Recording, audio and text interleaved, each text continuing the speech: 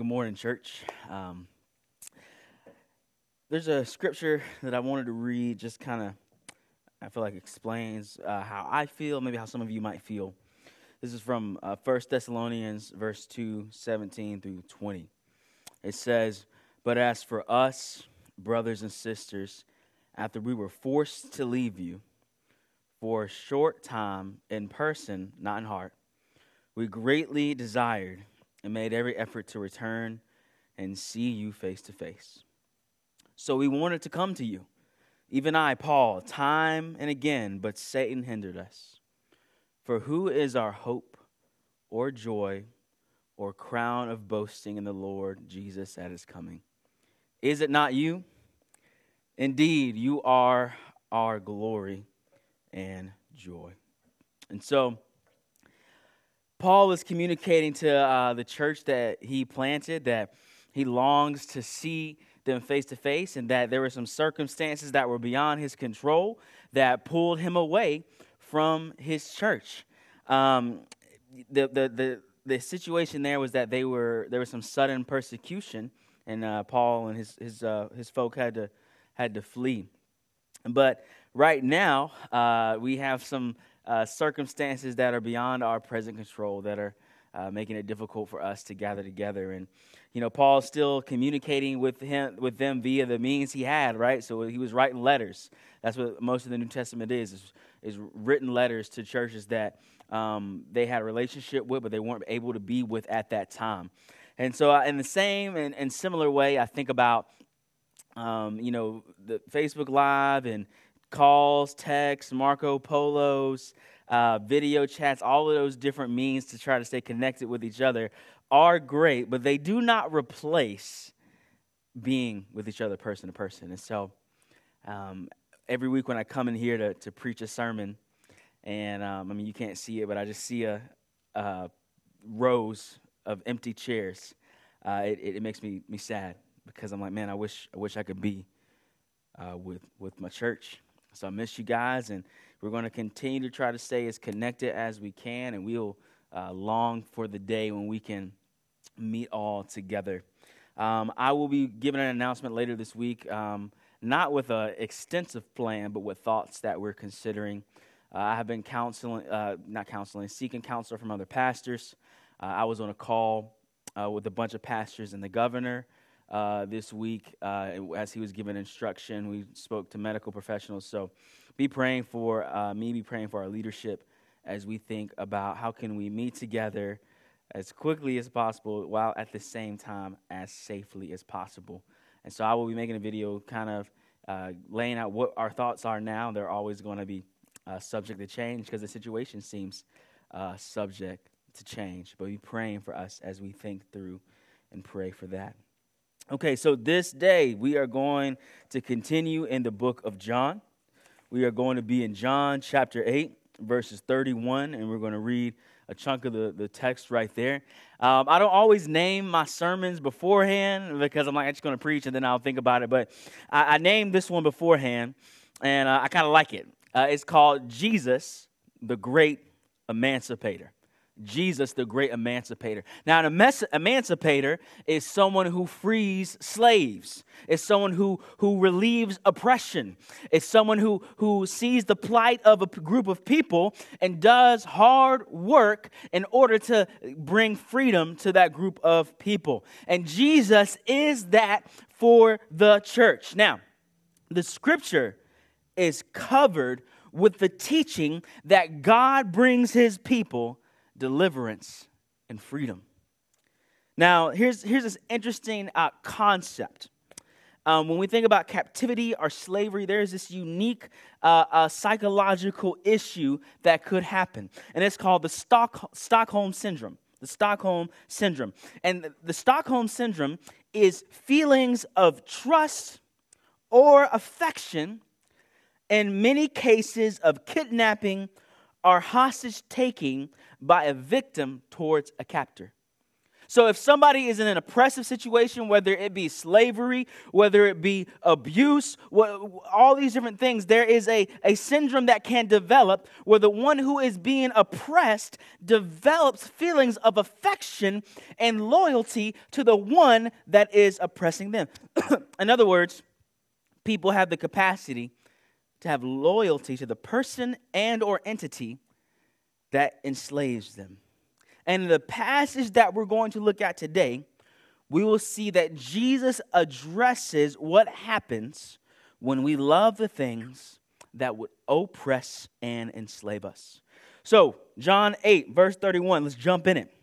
And it reads, "Then Jesus said to the Jews who had believed him, 'If you continue in my word, you really are my disciples.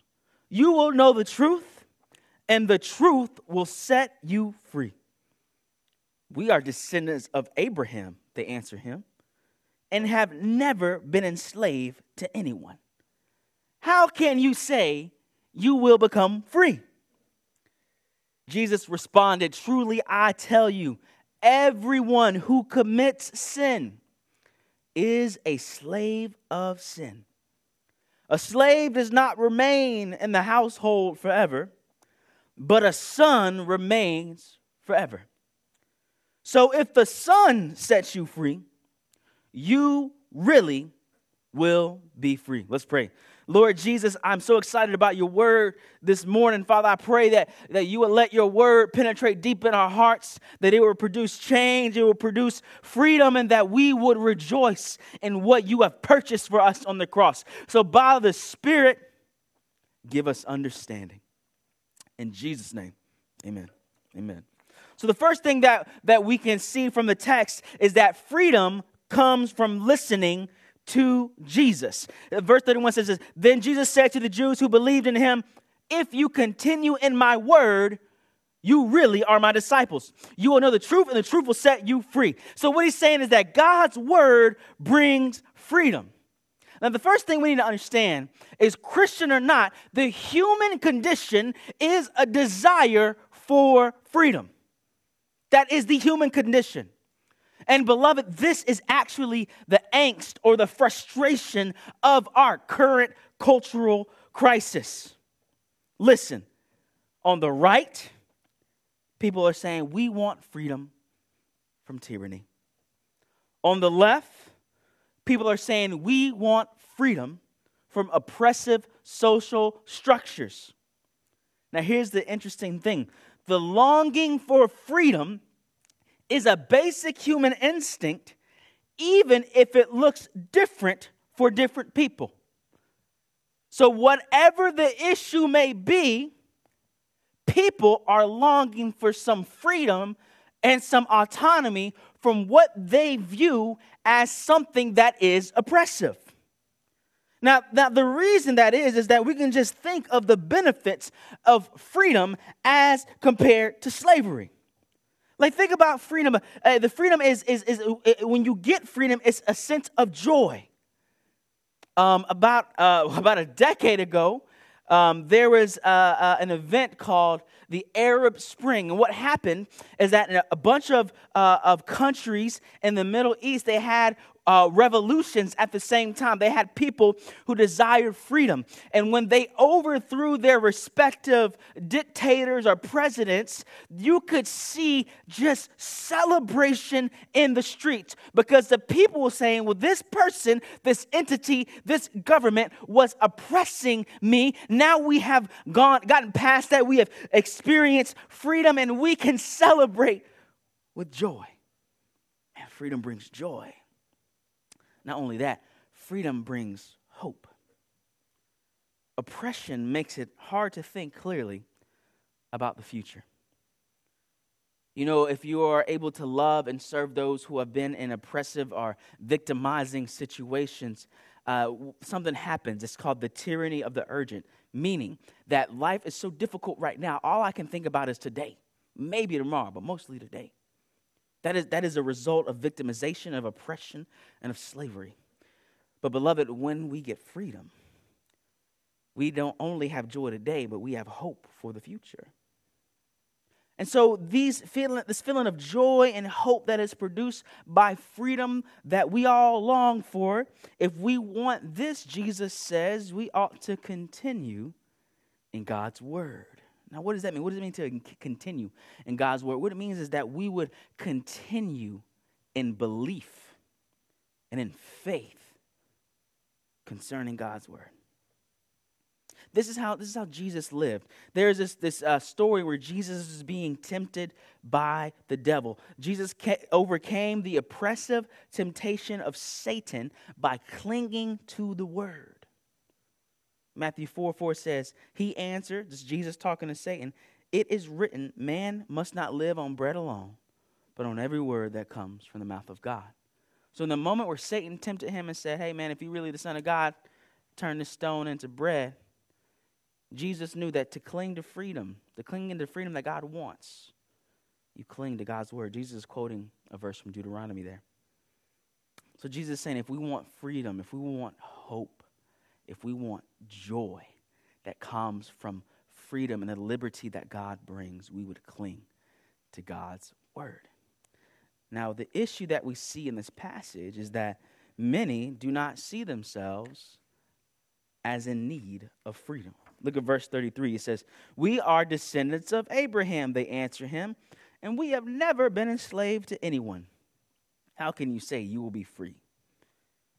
Jesus responded, "Truly I tell you, everyone who commits sin is a slave of sin."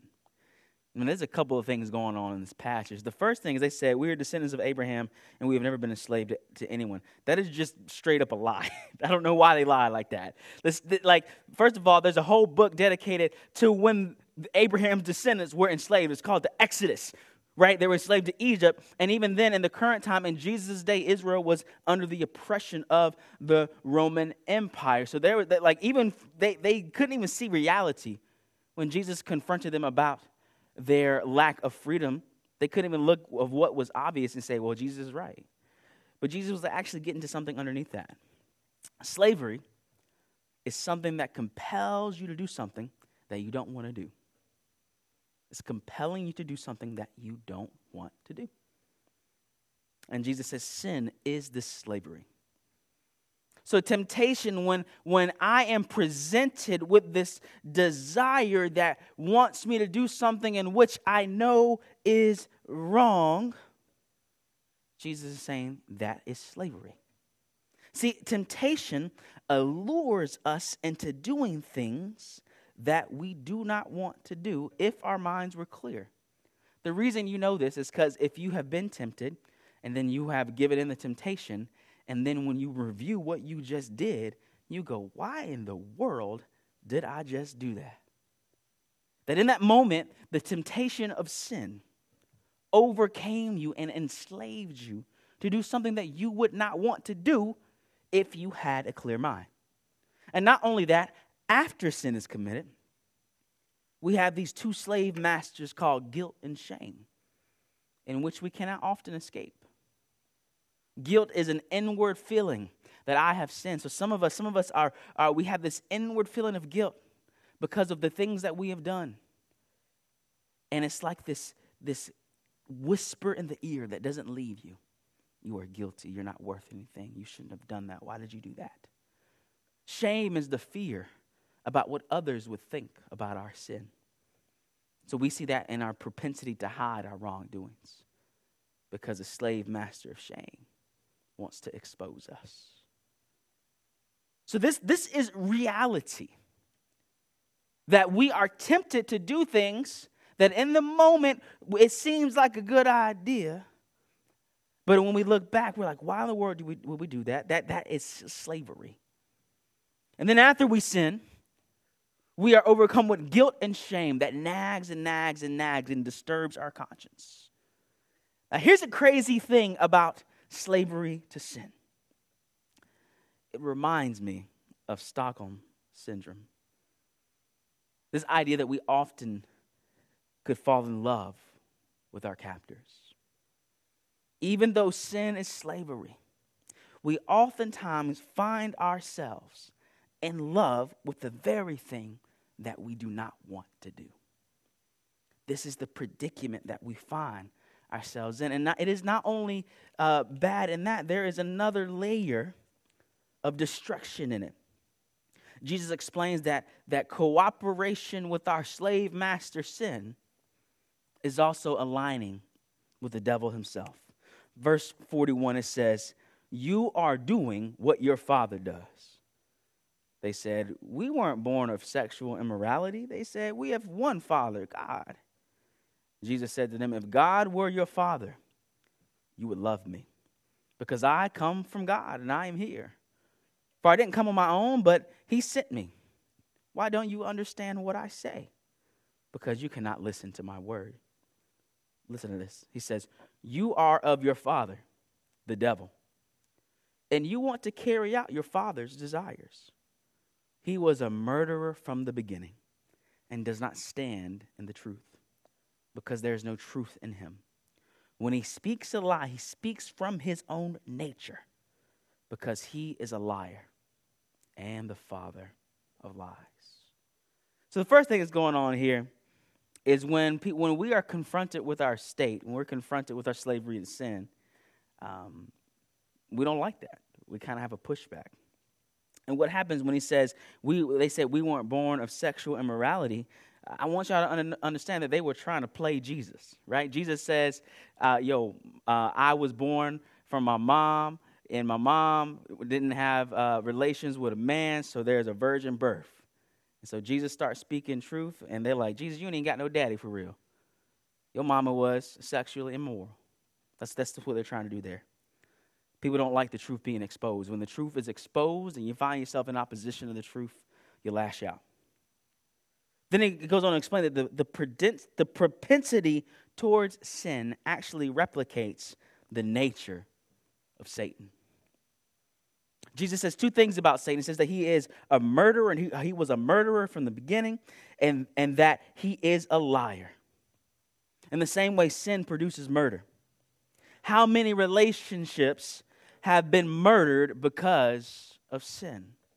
How much violence has been unleashed in this world because of sin? Listen, beloved, if you see strife, you can be sure that sin is involved. How many consciences have been slaughtered because of sin? Not only does sin murder, sin produces lies. In a very real sense, we are tempted to lie. Is that not true? When we want to cover up something, we go, well, let me just fudge the truth a little bit. Sin produces murder. It produces lying. And in that, it replicates Satan. So much so that Jesus can look at this crowd that is rejecting him because of sin and say, "You sin in such a way that you remind me of Satan. You are so much in line with him, he might as well be your father." This is harsh, y'all, because, beloved, if we were in the crowd, I'm not so sure we would be standing with Jesus. We might be in the crowd. But then he says, listening to Jesus, listening to him, is aligning ourselves with God the Father. Verse 47 says, "The one who is from God listens to God's words. This is why you don't listen, because you are not from God." Listening to Jesus demonstrates that you have a different nature, that there is something that is new about you. It's almost like if you don't submit to God's words, like if you don't submit to God, Jesus' words are spoken to you in like a different language. If my heart is not submissive to God and I hear God's word spoken to me, it is like I am hearing a language to which I do not understand. Listen, many languages sound beautiful to me. Like when I hear somebody speaking Italian, I'm like, man, that sounds really nice. But I don't speak Italian, so it don't really benefit me. We need to be careful that we could hear God's word. We could say, "Oh, that sounds nice." But if we have not been renewed by Jesus, those words will not benefit us. Jesus is communicating that this grace to understand God's word is available to you. That Jesus enables us to understand the words that come from God so that they not only sound nice, but that I would understand them. Beloved, if you find yourself stuck in sin, struggling to adhere to God's word, we would say, Jesus, help me understand. And beloved, when we ask Jesus to help us understand God's word, he does not say no. Jesus enables us to understand God's word. He is our spiritual Rosetta Stone, if you will. When we hear God's word, we might not be able to understand it, but then Jesus comes as a translator to God's word and helps us both understand, appreciate, and apply. Not only do we trust Jesus and run to Jesus because he helps us understand God's word, we trust Jesus because he is both eternal and divine. In verse 56, they're having this conversation, this argument. Jesus says, your father Abraham rejoiced to see my day. He saw it and was glad. What he is indicating that Abraham, along with all of God's people in the Old Testament, were looking forward to freedom. The Old Testament is a record of the destructiveness of sin and the shame of sin. We struggle with the Old Testament a lot because when we begin to read it, we see some stories that are jacked way up. That sin is on display. We need to understand that the stories of the Old Testament are not always there so we can say, oh, that's really cool. We should try to do that. They're not always there so that we can understand exactly God's nature. Sometimes they're there so that we can understand ourselves. This horrible example of slavery to sin is evident throughout the text.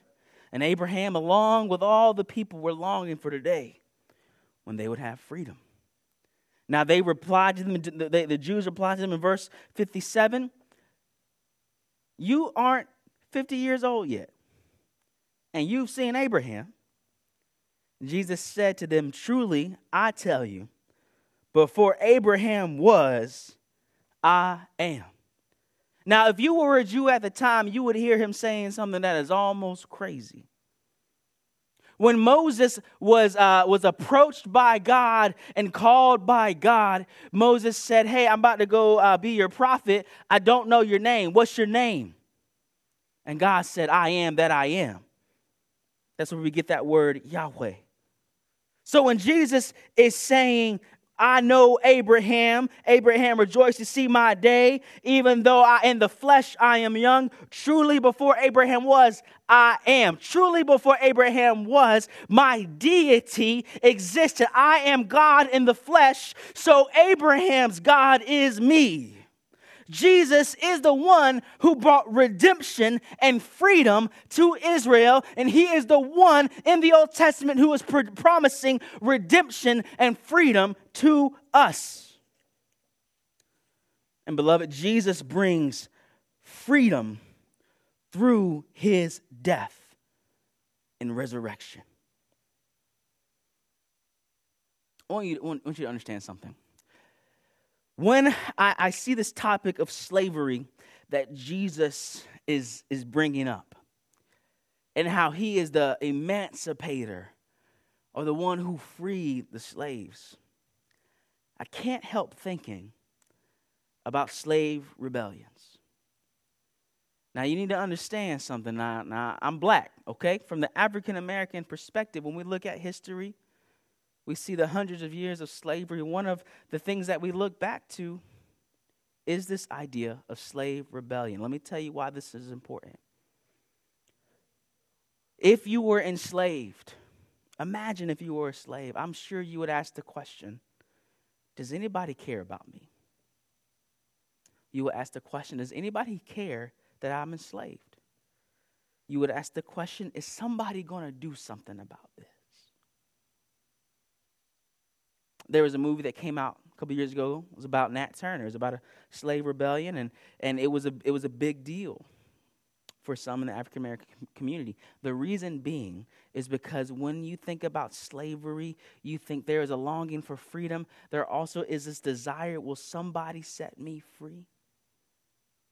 And these slave rebellions were these attempts to set people free.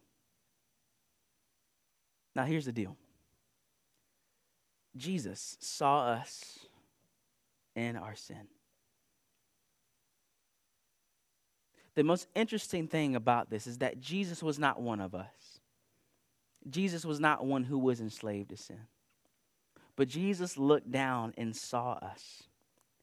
And because he loves us, because he wanted to defend us, he actually became like us. Jesus came down and took on flesh. He understood personally what it was like to live in an oppressive world. He himself was tempted by sin, yet he overcame. And he became one of us, and he stood up to the oppressor of sin. And beloved, in his fight with sin, in his identification with us, he was put on a cross. The fact that he was put on the cross was because he saw us in our enslavement to sin and said, actually, I am going to defend you. And in his fight with sin, in his fight with our guilt and our shame, he ends up on the cross because he is taking on our guilt and our shame and our slave master sin. And our slave master sin tried to take him out.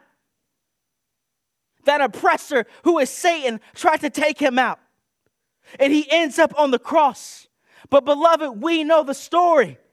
Sin thought it had its final blow to Jesus. But 3 days later, Jesus got up off of the ground and said, I am the destroyer of sin. I am the defeater of Satan. And I am the freer of my people.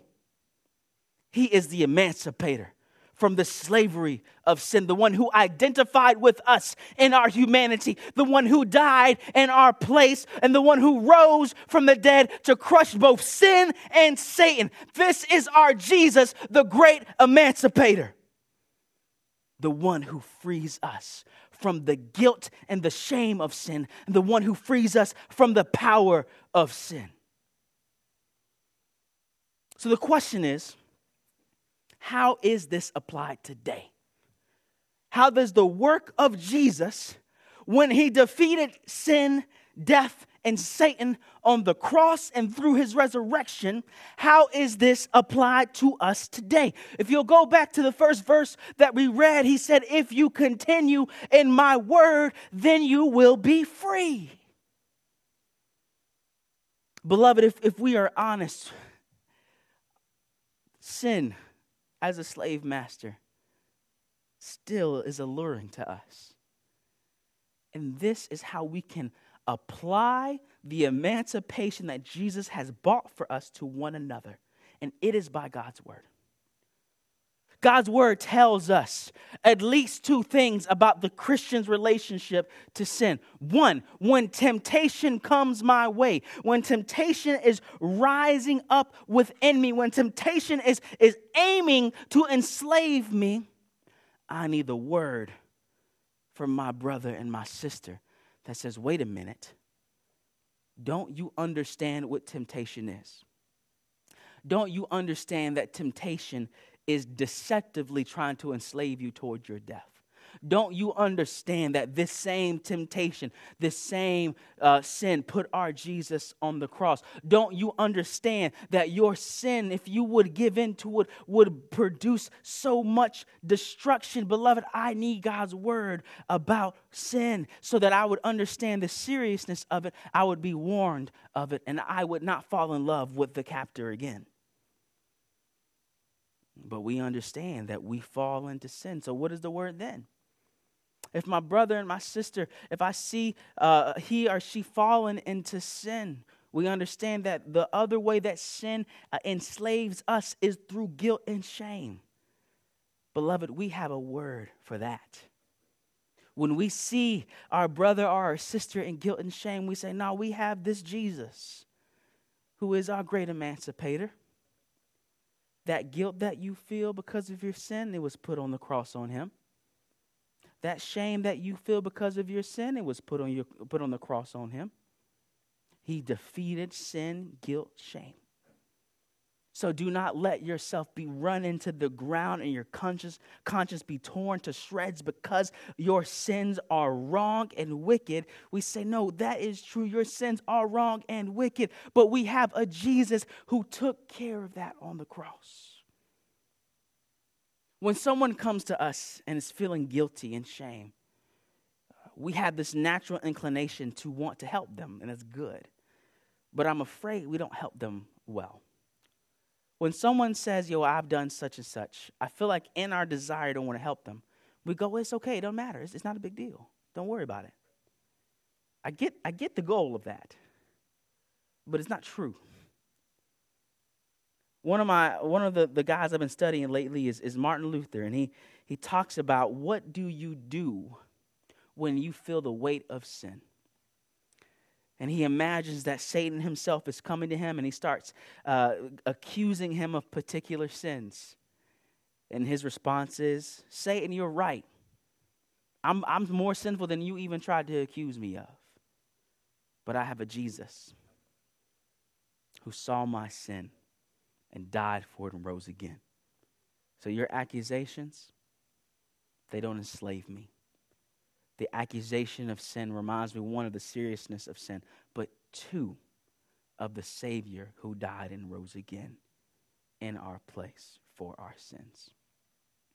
So if we want to be the free people, if we want to live in the freedom that Jesus bought, we have to be people who speak the truths of God's word to one another. Speaking truthfully about sin, how it leads to death, enslavement, frustration, murder, lies, speaking the truth about that. But also speaking the truth about what Jesus has done in response to our guilt and shame. How all of that was placed on him on the cross. He rose from the dead for our justification, for our declaration of being made right. Beloved, that is how we live in freedom. We live in freedom by being honest about sin, by avoiding it when it tries to entice us. We live in freedom because when we do sin, we have a Savior who took our guilt and shame. That's my hope and our prayer for the church, that we would help each other live in the light of the emancipation, of the freedom that Jesus has brought and bought for us with his blood. Let's pray. Lord Jesus, I thank you so much for your mercy, for your kindness. Lord God, that you saw us in the slavery of sin, and you did not only have compassion, your compassion moved you to free us from sin. Lord Jesus, would you let us live in the light of that? In Jesus' name, amen.